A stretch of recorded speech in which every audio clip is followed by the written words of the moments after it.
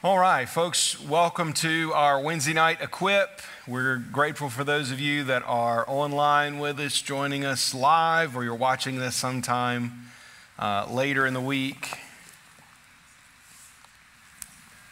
There it is. I brought something up here with me, and I was going to need it in just a second. So certainly glad that you're here for our series, Gospel for All. I'll introduce our subject in a little bit, but for a moment, I wanted us to pray together as we're in 14 days of prayer as a congregation for our search for a new pastor for adult discipleship and outreach. I hope you have been praying through this with us.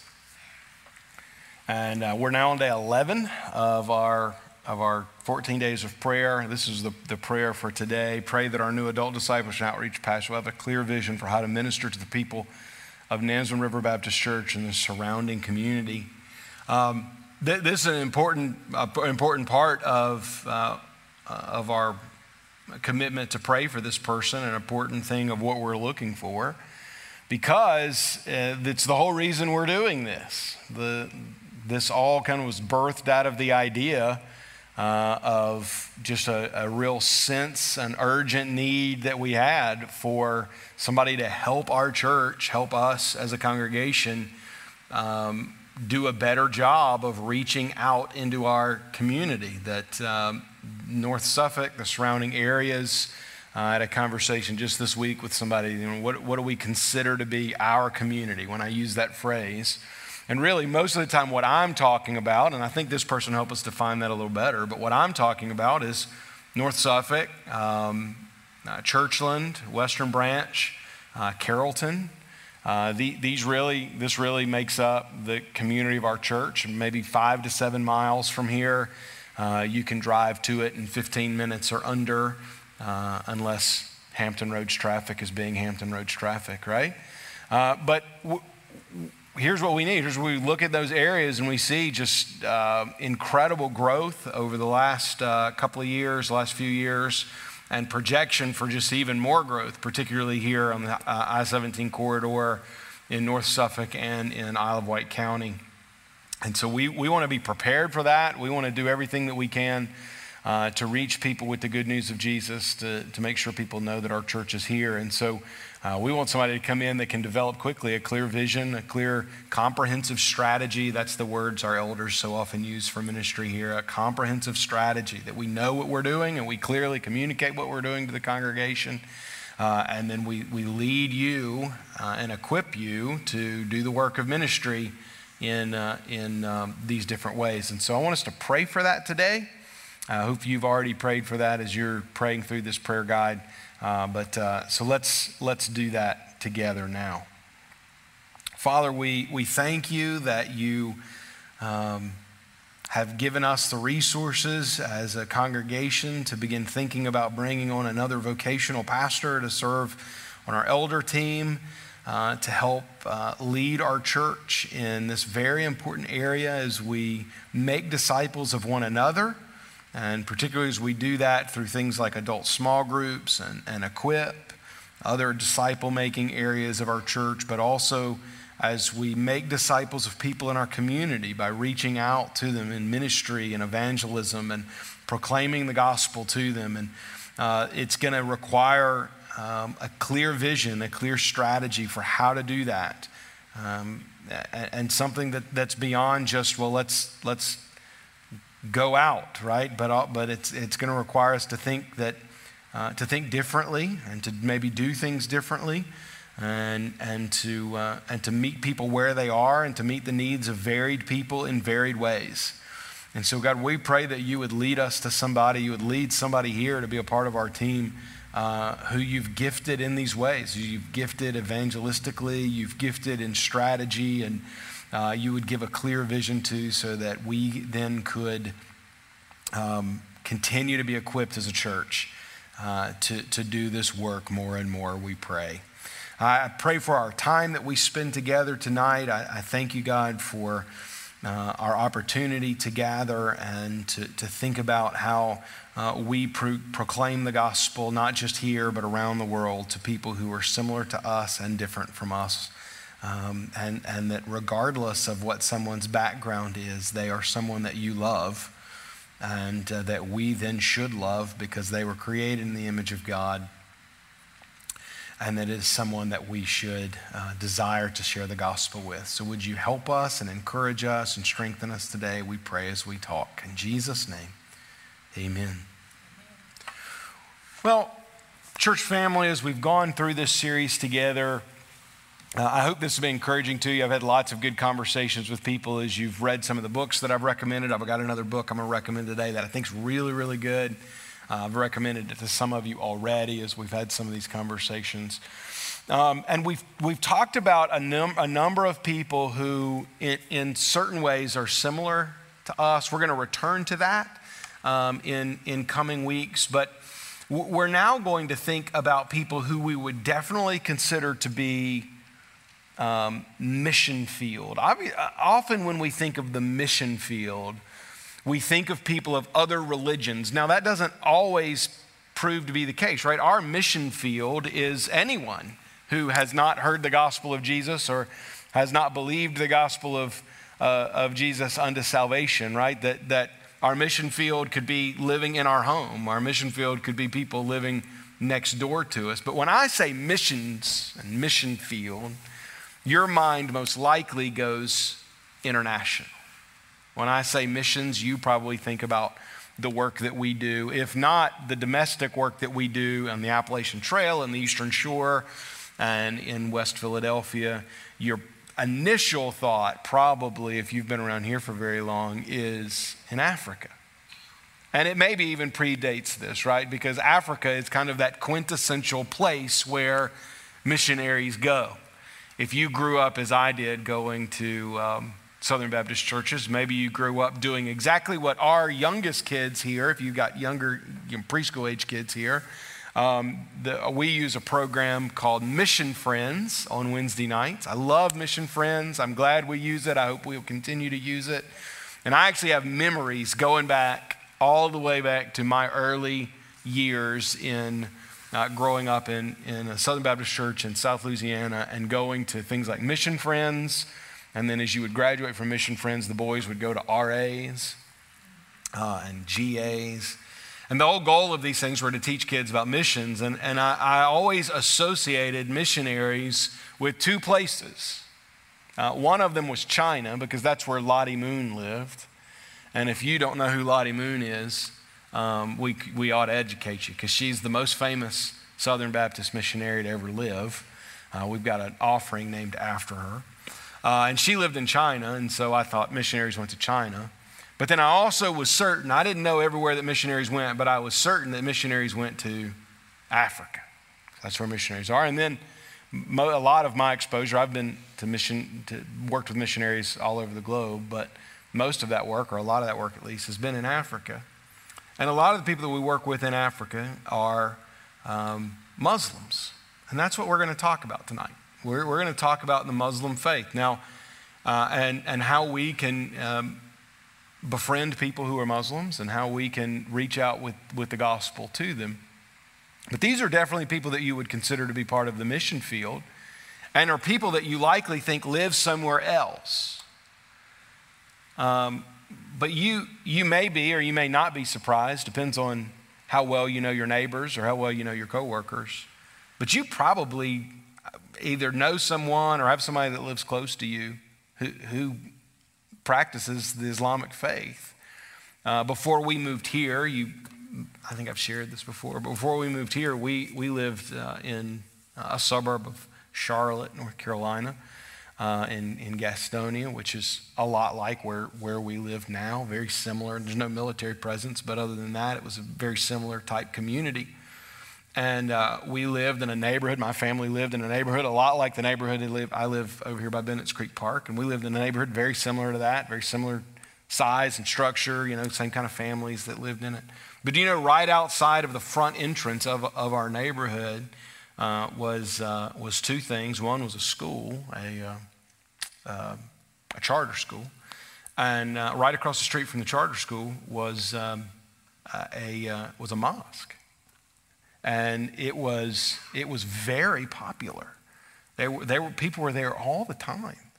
Now, this is a community in the South, in suburban North Carolina, and there were times that they would be doing something special there. It wasn't technically considered a mosque; it was considered a community center. But anyway, within the structure of Islam, there's varying places where they gathered. They call this a community center. It operated as a mosque, I can promise you. And there would be times that they would be doing things. You could hardly even get down the road. There were so many people there. And that was really eye-opening to me, because even there, just like we do here, even there, I was going a couple of times a year to Nigeria, to Western Africa, and sharing the gospel primarily amongst Muslim peoples. And it was eye-opening for me, because I was thinking, man, I was getting on planes and going twice a year, halfway around the world, share the gospel with Muslims. And here, I could walk to this place, quarter of a mile from my house was Muslims. We ended up actually having some people that started going there and like playing. So they were playing soccer on Saturday mornings there. And so we had some people from our church start going and playing soccer. It's not my thing. Some people did, just to kind of build some relationships. Recently, somebody in our church approached me, this year approached me and said, hey, we've got new neighbors. People moved in next door to us, and they're Muslims.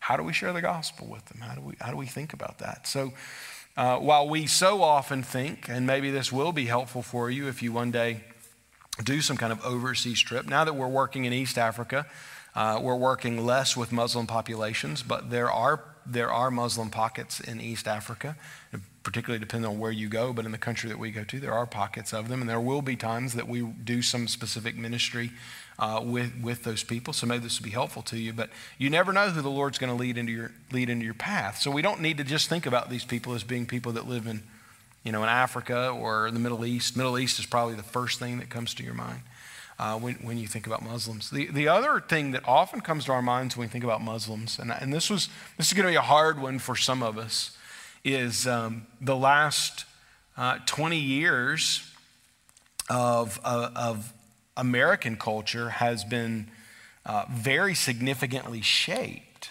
by September 11th in 2001. So we just had the 20th anniversary of that terrorist attack. And we had already had kind of some images in our minds of Muslims, depends on how old you are, going back to the late 1970s and the hostage crisis in Iran. And that was before my time. Just before my time.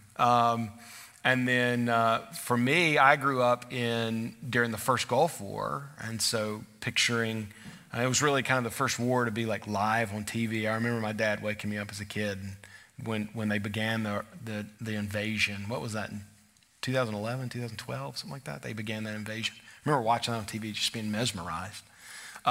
Looked like Star Wars, remember the green lights flashing everywhere. And so that had kind of shaped us. But then you get to 2001 and that terrorist attack in our nation that was done by Muslim extremists, that really began to shape the way, now 2 decades on, the way that we often think about Muslims. So when you hear that term, what you may very well hear is terrorist, is jihadi, is extremist. And I recognize the culture in which, this microculture in which we do ministry here, which in 2 weeks is going to be our topic of conversation, proclaiming the gospel in a military community, which I think is going to be really interesting to you. But here's what I recognize. Some of you have been in these countries not as a missionary, but as a soldier. And that's probably shaped a little bit, maybe in a big way, maybe a lot, the way that you think of Muslims, that you think of those who practice the Islamic faith. So much so, because of the military aspect, the wars that we fought as a nation, the terrorism that we experienced in 2001, and then even predating other issues that we've had and borne witness to in conflicts in places like Israel and elsewhere. There is probably, let's just be honest, there is probably at least some level of prejudice within our hearts as we think about these people. it's not uncommon for me, I'm not talking about like in church setting, but just as you hear people talk about people in the Middle East, people from Africa, people who are Islamic, that there is some prejudice in the way that we think and speak about people, and in a lot of ways we definitely operate as if these people are other than us. And we've even grown to the point, I think, even in Christian circles at times, of moving to the place where we stop thinking about these people as our neighbor. You remember the story, right, where Jesus said to love your neighbor, and someone says, well, okay, but who really is my neighbor? Right?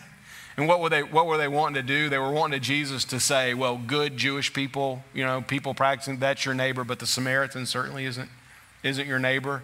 And but that's not what Jesus said, right? Anybody that we see in need is our neighbor. And we need to have a right framework for that. And it's one of the places that we're going to end up when we think about how we reach out to Islamic people, is really treating someone as if they are our neighbor, and how important that is in this process.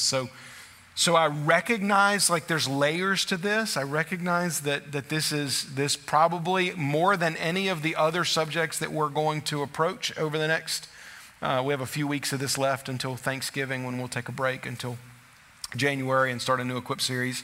But more than any of the other weeks, like this one's probably the one that may have a lot of baggage that comes with it, just because of the world that we live in and the things that we've seen and experienced. And maybe even we have to recognize certain prejudices in our own hearts that we're going to need to get over.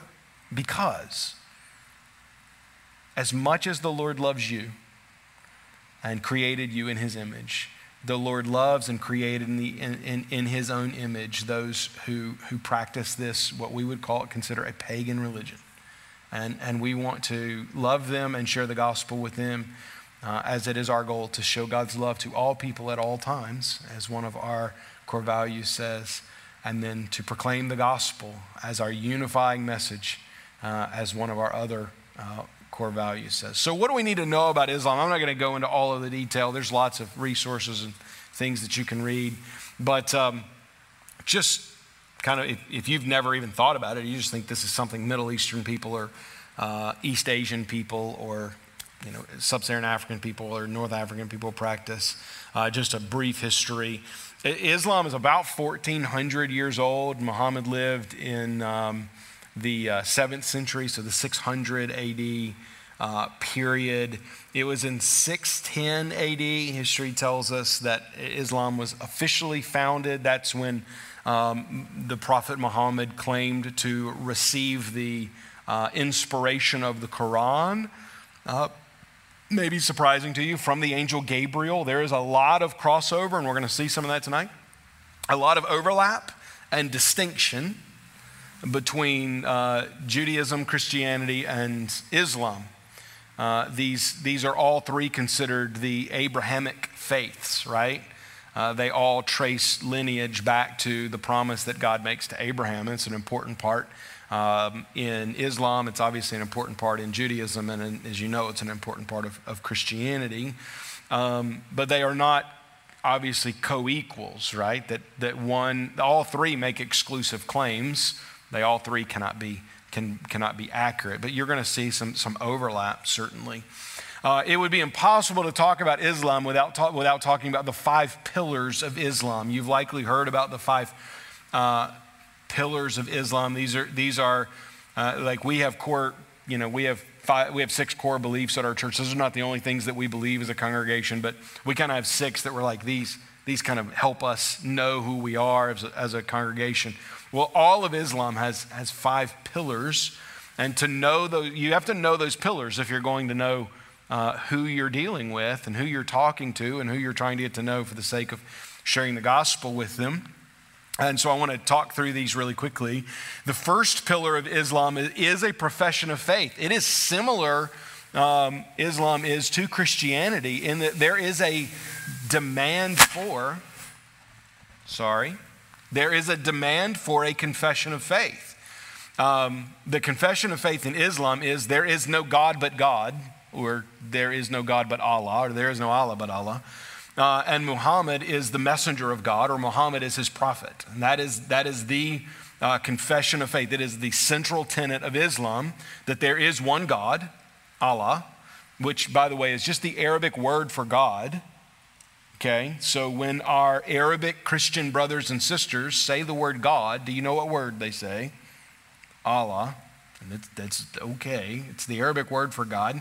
But just like we have the word God, which is a lowercase g that means God, and then God, like talking about God, their language is similar. So there is no God but Allah, and Muhammad is his prophet, or is the messenger of God. But those words, it's not intended to be just this rote phrase, right? It's similar in Christianity. You know, we would say that just because you said some words, repeated some words after a preacher sometime and got baptized in church doesn't actually make you a Christian, right? We often will separate, and I think, within Christian lingo, I don't use this lingo on Sunday mornings very much, but I will in here on Wednesday nights. Like we would often say something like, there's a difference between head knowledge and heart knowledge, right? You've heard Christians say things like that. Well, Muslims would agree with you. Obviously, their profession of faith is going to be different than ours, but it helps to draw that kind of corollary and make that connection to us. But that very specific profession of faith needs to be something that a Muslim recites with conviction, right? That they believe it, not just that they say it. I didn't become a Muslim because I said that. I heard somebody say that one time, that if you ever say the first pillar of Islam, that you're actually like becoming a Muslim. Like that doesn't make any sense at all. That you have to say with conviction, you have to believe it, that has to be something that you believe. But then that little phrase, we don't really have that phrase as Christians. We don't really have like this one phrase as far as a simplified confession of faith like that. But that confession of faith finds itself in Islamic architecture, Islamic writings. Like it's very popular, and it is said in Arabic. Not in someone's heart language or somebody's native language.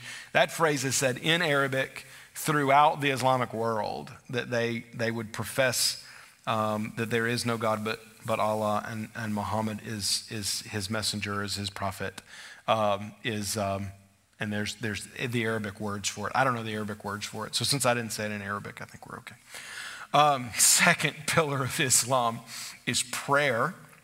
This is the primary activity that we, from the outside looking in, associate with Muslims, isn't it? That Muslims pray a lot. Muslim men, actually all Muslims are expected to pray. Muslim men are expected to pray kind of publicly 5 times a day.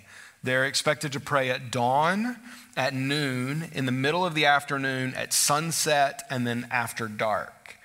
And if you've ever been in an Islamic country, you've likely seen this. You've very likely heard it because there is a call to prayer.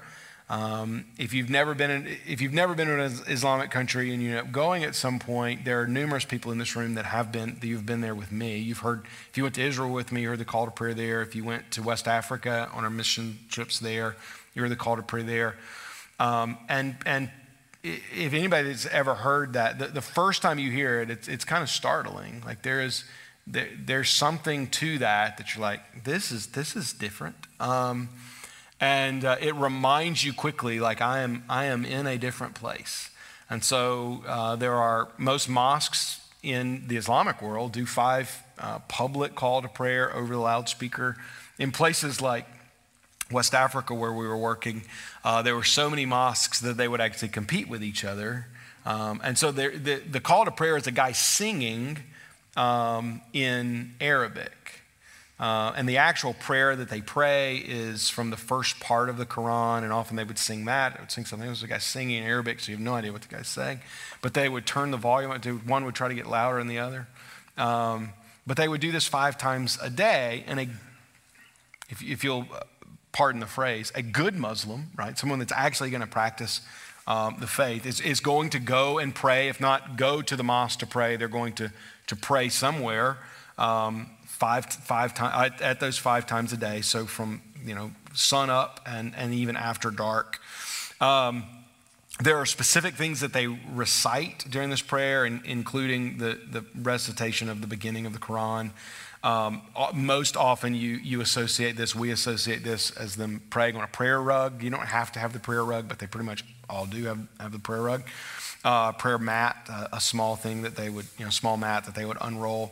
They often gather together to do this and publicly pray together, and they are always facing Mecca. So they're always going to face, which is in Saudi Arabia. So they're always going to face the Middle East. Wherever they are, they're going to face that direction and pray.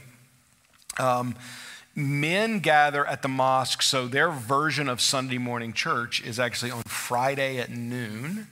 And men will gather at the mosques at the noonday prayer on Friday. So a Muslim that's not a really good practicing Muslim, like a lot of them that we encountered in West Africa, weren't the best at practicing their Islam. But most of them would still go to the mosque at noon on Friday. So noon on Friday is kind of their Sunday morning, right?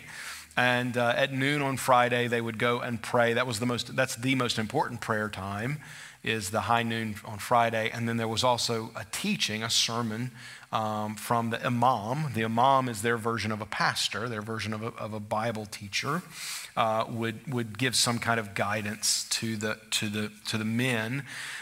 Women are welcome to come to mosques. Most pictures and images that you ever see of mosques don't have women in them. Some more progressive mosques have equal-sized rooms for men and women. Men and women don't pray in the same room at the mosque. And so many mosques will have a very small, if anything, section. Particularly rural mosques will have very small, if any, kind of section at all for women. More progressive, kind of westernized kind of mosques, like mosques you'd probably find in the United States and in Europe, will have larger sections, maybe even co-equal sections for women. But women are not required to go and to pray. Their primary responsibility in Islam is in the home, and so they would pray in the home, and that's really what we so often associate with Islam is that, the big picture of them in these giant mosques somewhere, all bowing at the same time. And there's things that they're doing, there's things they're saying. We just don't understand it because it's not in English. The third pillar of Islam is alms giving. Okay, is giving to the poor. In accordance with Islamic law, Muslims donate a fixed portion. In most places, it's 2.5% of their income to community members in need.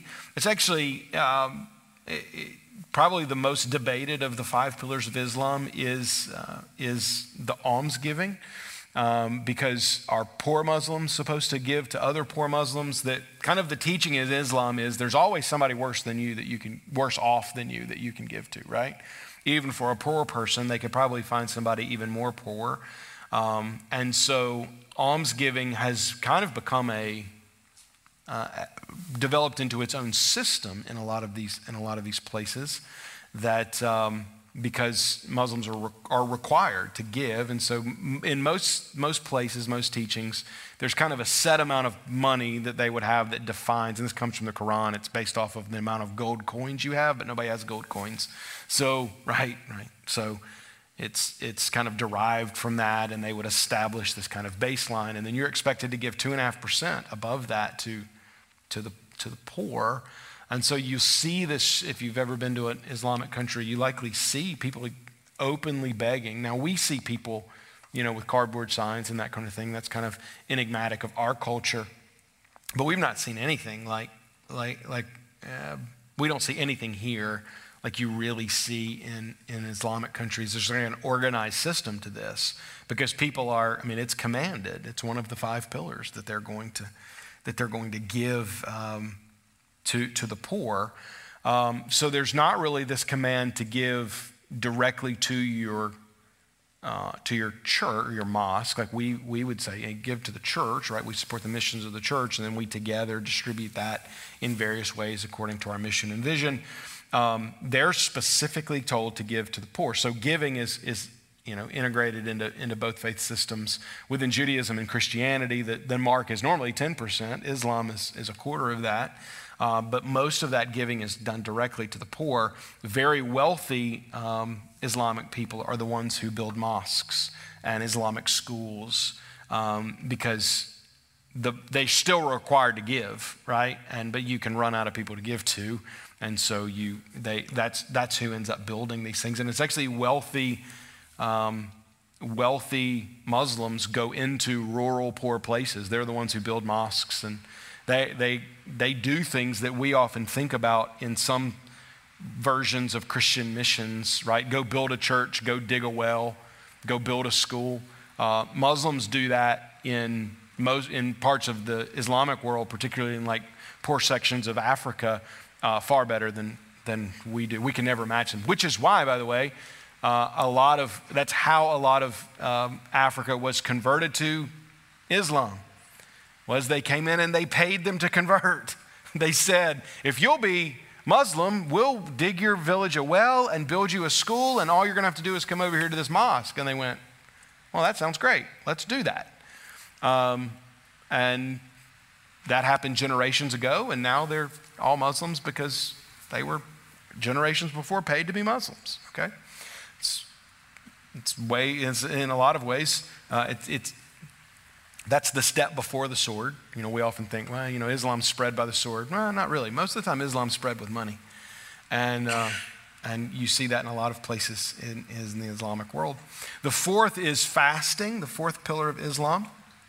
This is done during what is known as Ramadan. Ramadan changes every year, so it's not at a specific time. It's the 9th month of the Islamic calendar, but the Islamic calendar doesn't align with our calendar, so it all kind of rotates every year to a little bit different time. But during Ramadan, all healthy adult Muslims are required to abstain from food and drink. This is so it's just during the day. It's from sun up to sundown, basically from that first prayer to the fourth prayer of the day.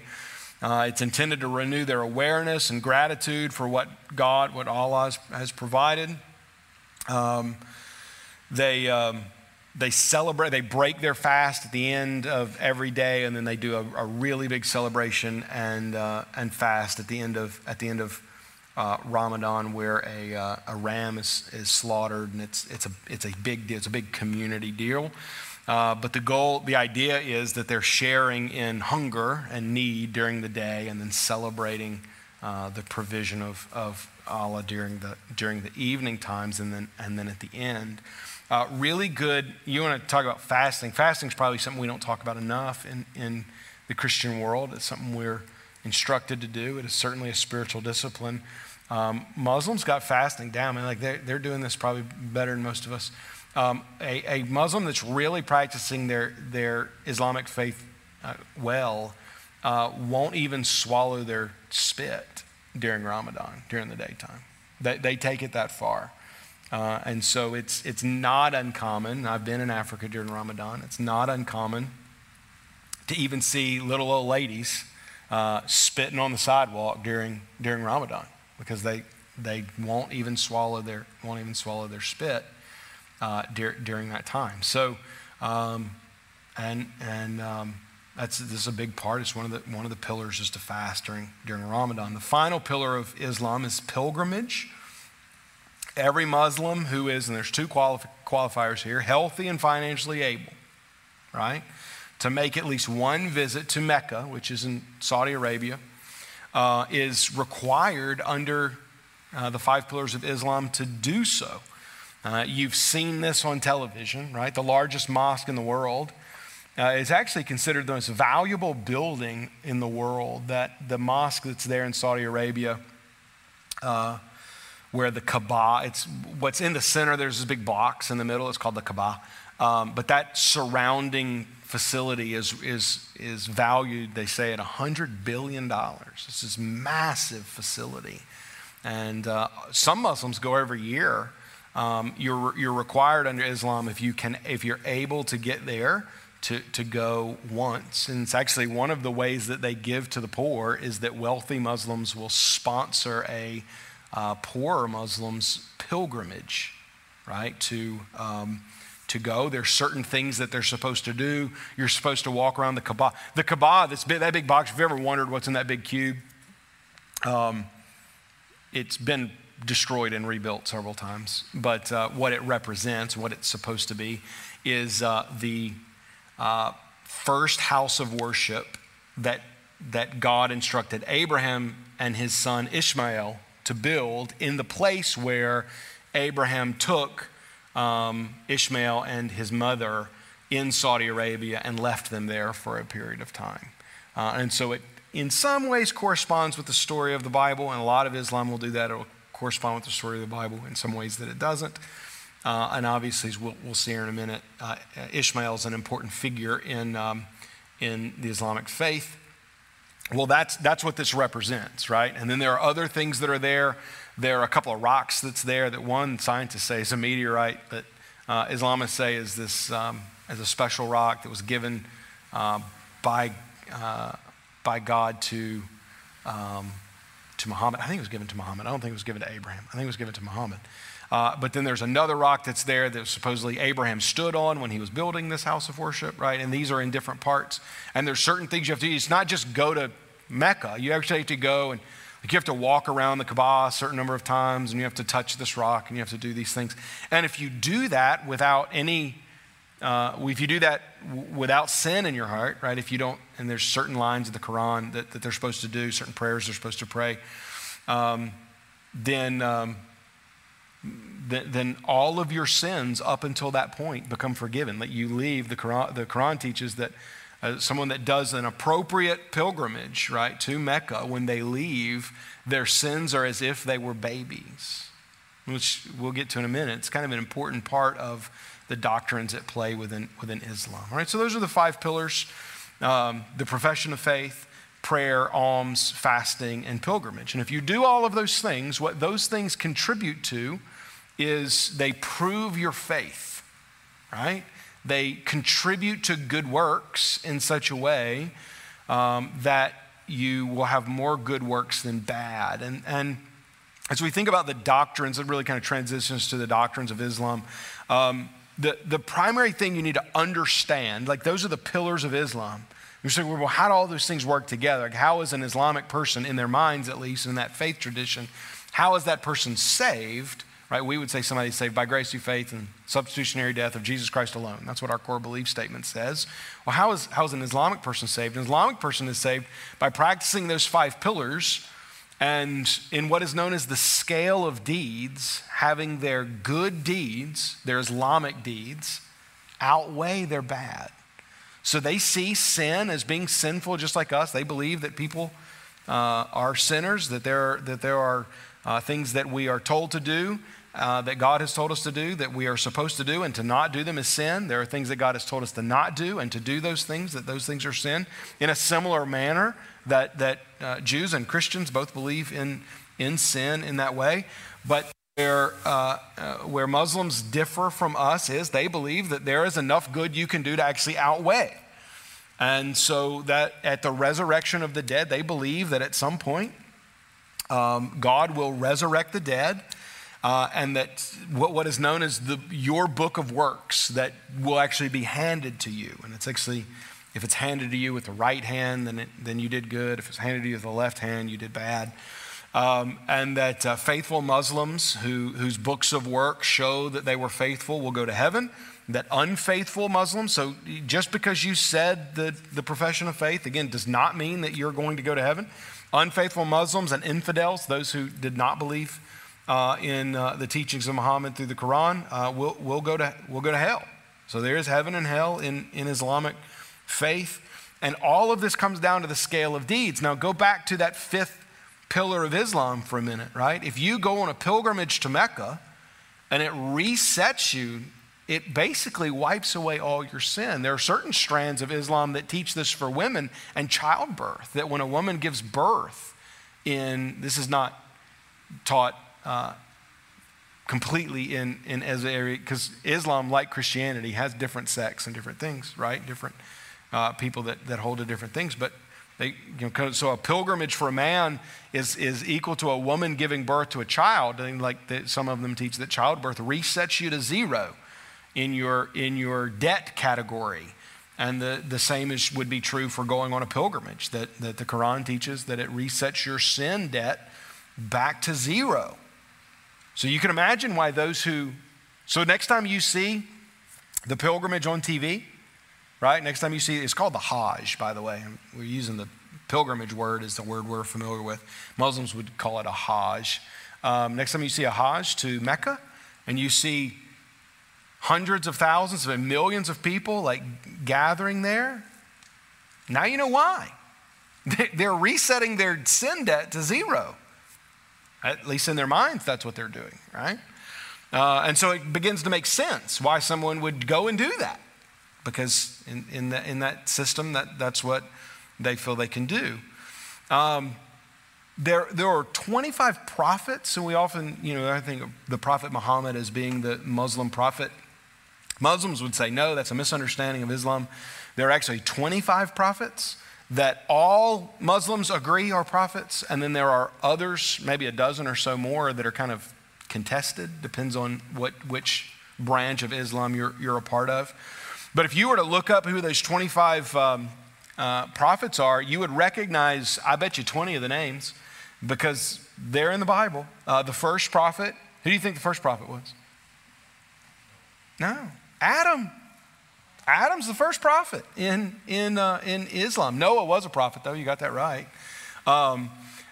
Abraham, Isaac, Jacob, even Isaac, right? Ishmael is certainly one, but Isaac is also one. Isaac was the prophet that begins the Jewish race, right? He's lesser than Ishmael. You get all the way to the last one, that's Muhammad. You know who the prophet is before Muhammad? Jesus. And so when you go to a Muslim and say, do you believe in Jesus? They're going to say, yes, I believe in Jesus. When you say, let me tell you a story about Jesus, healing the sick, they're going to say, that was a great story. I believe that Jesus did exactly what you said he did. So the country that we used to go to in West Africa, because this is online, I'm trying to say those places, because that place particularly is a security issue. But in that Islamic country, it's 98% Muslim, right? I mean, Christians are tiny minority, 98% Muslim, completely controlled by Muslims. The government is, everything's run by government. But do you know that on their nationwide television station, every year I believe it's at Christmas time, the Jesus film, which is an evangelistic movie about Jesus, is shown nationwide.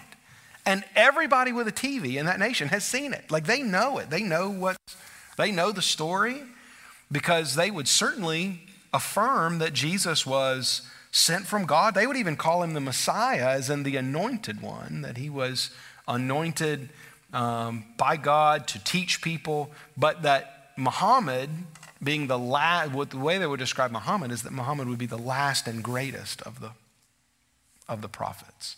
So anything any of the other prophets said that Muhammad corrects, they would go with Muhammad, right? That Muhammad said this, and so Muhammad said that Jesus, while a prophet, did not die for the sins of man. And so because Muhammad says this, that's where they would part ways with us. So what are some of the overlaps and distinctions? Obviously, you see a lot of them, right? They believe there is one true God. We believe there's one true God. Their profession of faith, right? There is no God but God.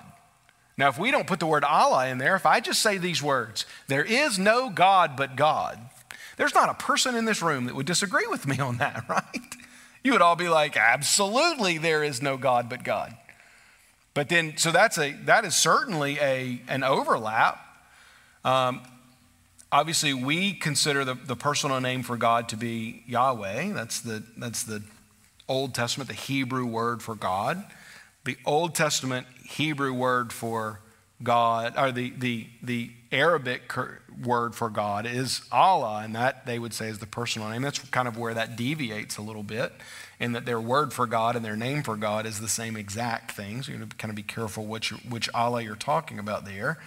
And then there's certainly a lot more deviation when you get into the doctrine of the Trinity. So they believe, I've had Muslims look me in the face and say, you don't believe in one God, you believe in three gods. Well, Yes, I do believe in three gods, but I believe in one God. I believe they're one God in three persons, the Father, Son, and Holy Spirit. That's difficult for Muslims because Muslims, there is one God, and God is God, right? Allah is the only God. And so for us to make some kind of distinction that God can eternally exist as one but also as three is a diversion from that overlap. Number two, a lot of the story that we see in the Old Testament is told in very similar fashion, sometimes almost exact fashion, sometimes with different details and some very important details, particularly when you get to the story of Adam. Not Adam, when you get to the story of Abraham. But their Bible, or their Quran and their story there begins in the same way that our Bible does, right? That God created everything, and then he placed Adam there in the garden, right? And that Adam lived in the garden. The Quran actually says Adam lived in the garden 500 years. The Bible doesn't say how long Adam lived there. We don't know how long Adam lived there. I listened to somebody sent me a preacher clip today. I get preacher clips all the time. Somebody sent me a preacher clip today, and this preacher said that Adam lived in the garden for 33 and a half years because that's how long Jesus lived on earth, and Adam was the first, Adam, and Jesus was the last Adam, and so that must be how long he lived in the garden. I thought, well, that's just silly. We have no idea how long Adam lived in the garden, but the stories are similar, and they progress through. There's the story of Noah, and Noah was a prophet, right? In the same way. And you get to Abraham. Abraham is a covenant bearer. Where you see the divergent, right? Where you see the distinction is who does the covenant pass to? The covenant promise passes to Isaac in Judaism and ultimately into Christianity. In the Quran, there's a correction to that. No, it was God's blessed people are the Arabic people, not the Jewish people, and that the primary blessing from Abraham comes through Ishmael. Now, we would say that God does offer a different blessing to Ishmael. You can go back and listen to that sermon I preached last year when we were preaching through Genesis. But it's the big hang-up, the big question, right, is over did the covenant go to Ishmael or did it go to Isaac? And again, they see Jesus as a powerful prophet, but not God made flesh who offers salvation for sin. So when we think about, and that's not everything there is to know about Islam. I mean, this is a worldwide religion with 1.3 billion people that follow its tenets now, something like that. I mean, it's massive. There are varying groups. You've all heard of the Sunni and the Shia Muslims, and there, even within that, there are much smaller groups, and we don't have time to go into all of that. All of that finds its base in who took over from Muhammad when it was over. So if you've ever wondered why within the Middle East, people in these varying countries like absolutely hate each other, it all traces back to Muhammad died, and who did you follow after that? There was a power struggle in the 7th century, and that power struggle is still happening today. And so because of that, because you have these distinct versions, and then now a modern thing is you have kind of like we have liberal Christianity, they have liberalized Islam, right? And then you also, we have fundamental Christianity, and not in a good way, but I mean like legalist type Christianity, like the Jews had the Pharisees, and we have the fundamentalists who want to, hold people down and give people a bunch of rules to follow while Jesus has set us free. Islam has the same thing, right? There are some radical fundamentalists, Islamists. We're seeing that, right, take over in Afghanistan now and elsewhere.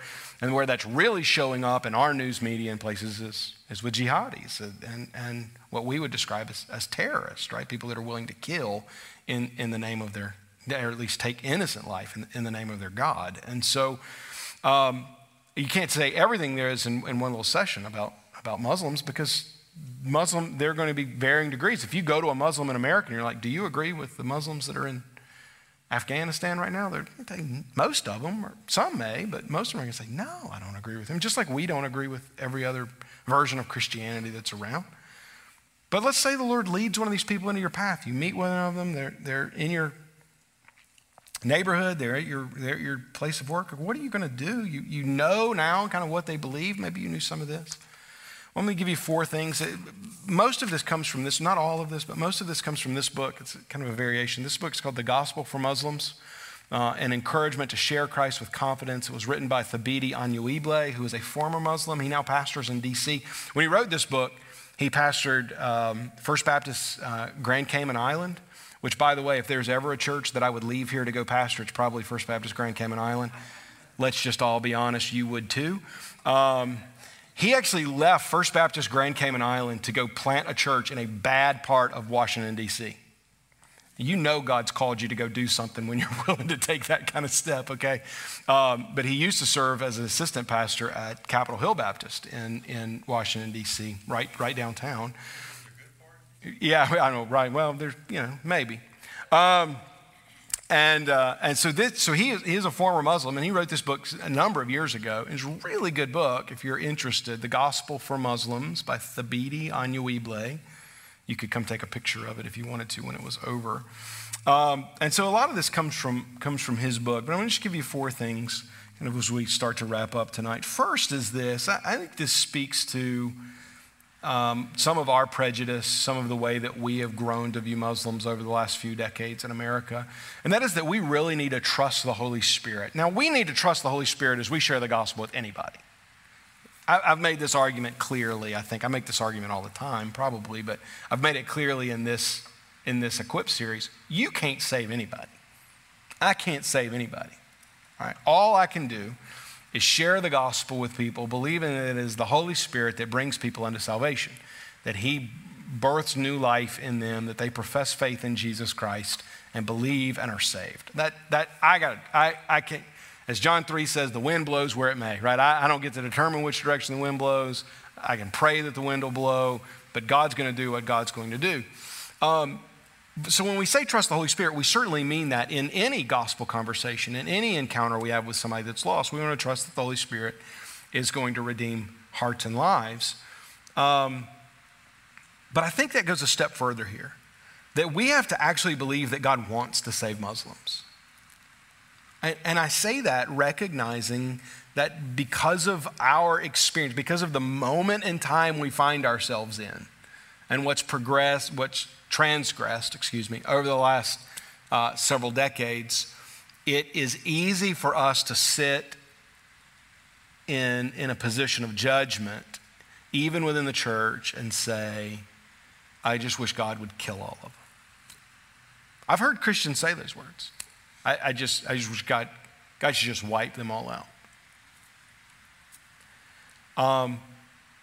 Let's just affirm what we already as a church affirm, and that is that God created every human being in his image, that he loves humanity as the crowning work of his creation. This is one of our core values. I think it's the third core value of our church, that God loves all people. And he created them all in his image, and that we are expected to show God's love to all people at all times. And part of that means that we pray for their salvation, and that we believe that God can save even those who would hold to this faith tradition. We must trust that God will open the hearts of Muslims and that they will come to faith in Jesus. We are seeing this. The gospel is spreading faster. And do you know that there are more Christians on the African continent than there are in any other continent in the world?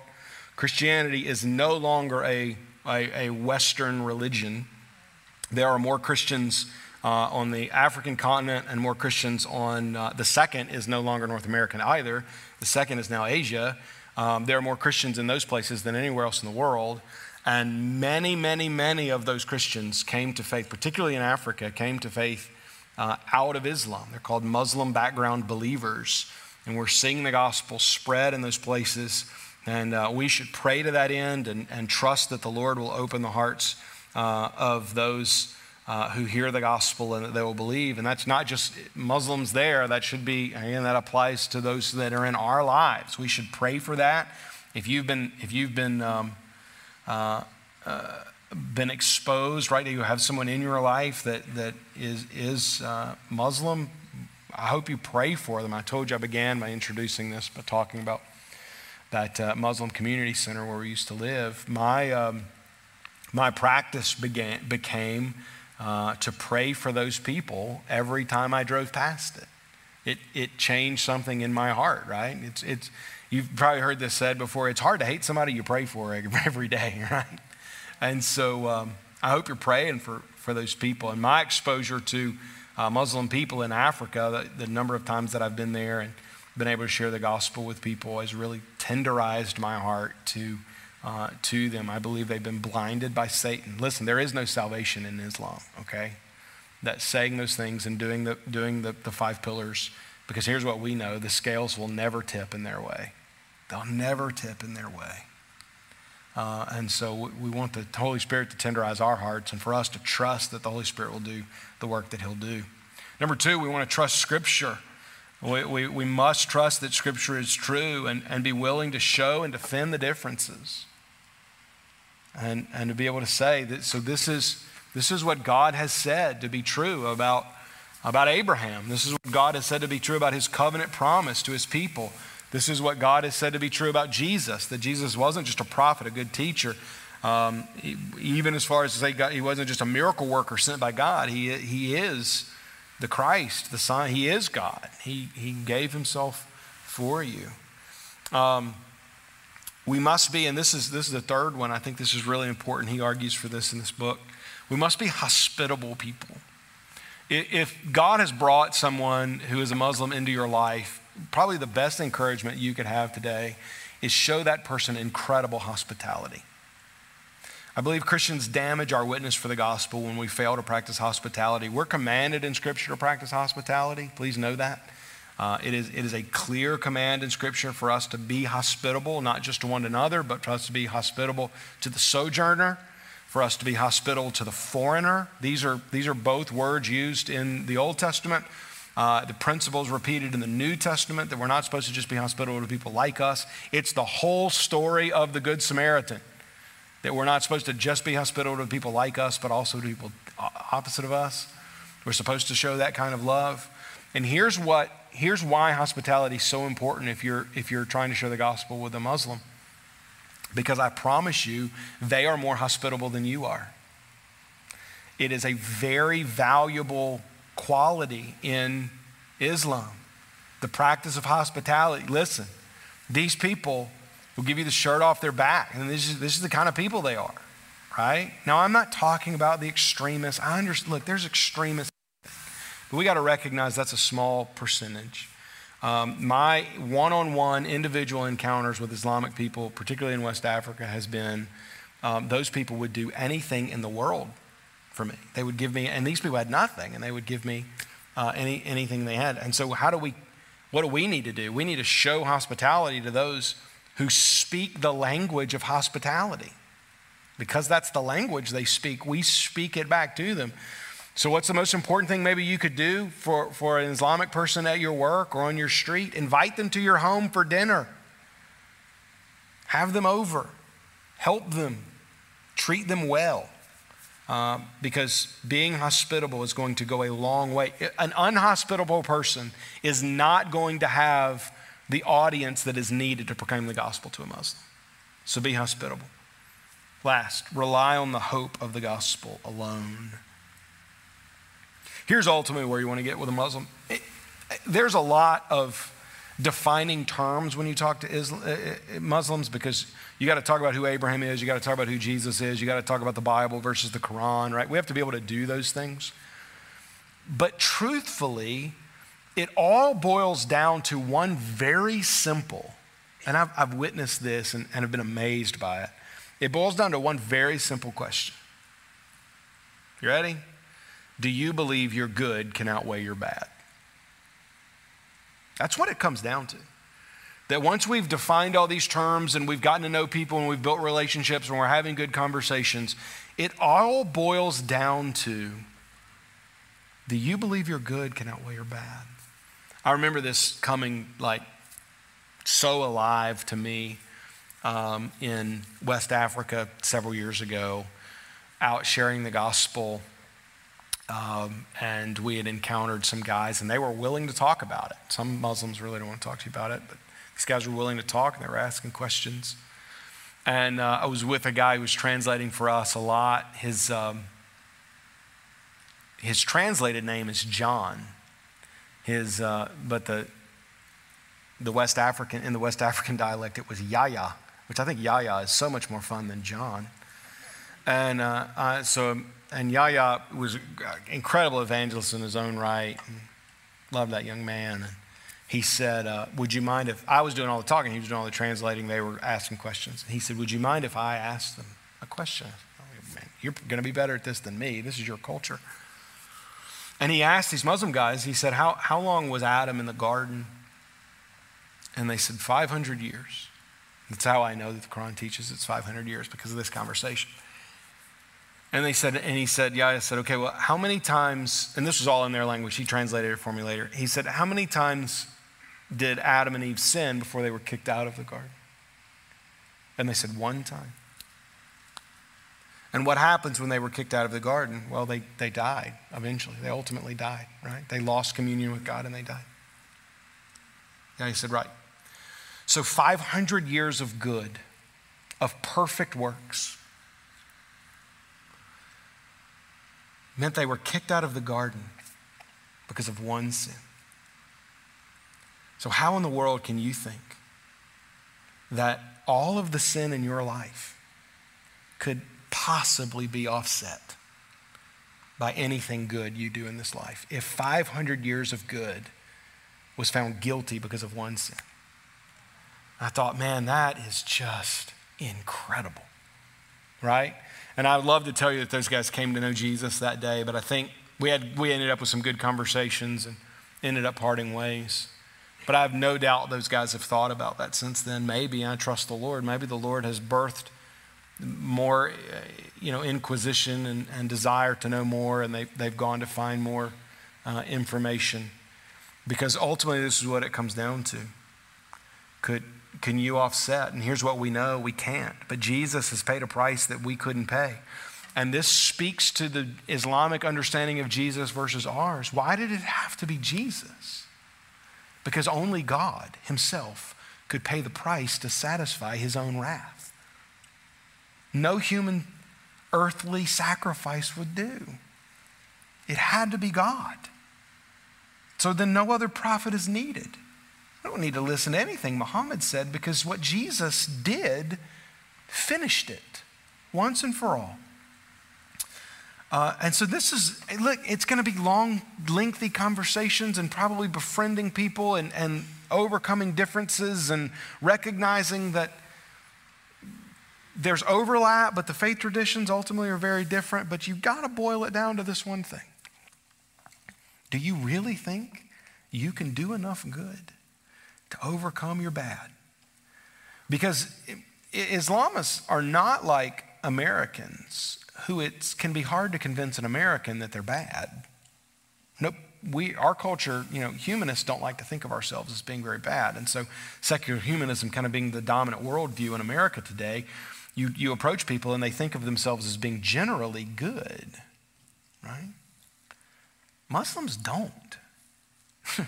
They know they're sinners. They're very aware of it, which is why they go to the mosque and pray 5 times a day. It's why they won't swallow their spit during Ramadan. It's why they give to the poor standing on the street. It's why they'll, in some cases, sell everything they have to make a pilgrimage to Mecca, because they know they got to overcome the bad. And here's what we know. They can't do it.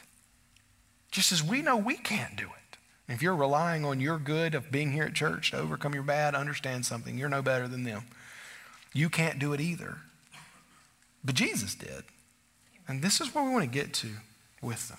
There's so much more to know about Islam. I would encourage you to read this book. I think he's fair in this book. And this isn't like a bunch of strategies for how to win an argument, but it's really about how to befriend and know a Muslim and trust in the gospel to save them. And so The Gospel for Muslims by Thaviti Anyawibble. They sell it on Amazon. Let me pray for us and we'll go. Father, I thank you that you loved me dead in my trespasses and sin, and at my worst moment, at the worst I could possibly be, Jesus died for me. And I know that love, and I know that you have that love, God, for those who are still far off from you. the gospel can bring them close. And we pray for our missionaries right now who are in places like North Africa and the Middle East, Sub-Saharan Africa, East Asia, who are proclaiming the gospel in very difficult places, some of which are living in places that they have spent years and never seen a single soul come to faith in Jesus, but they are faithfully sharing the gospel. For others, they're seeing an outpouring of the Holy Spirit, and they're seeing many come to faith. We celebrate that.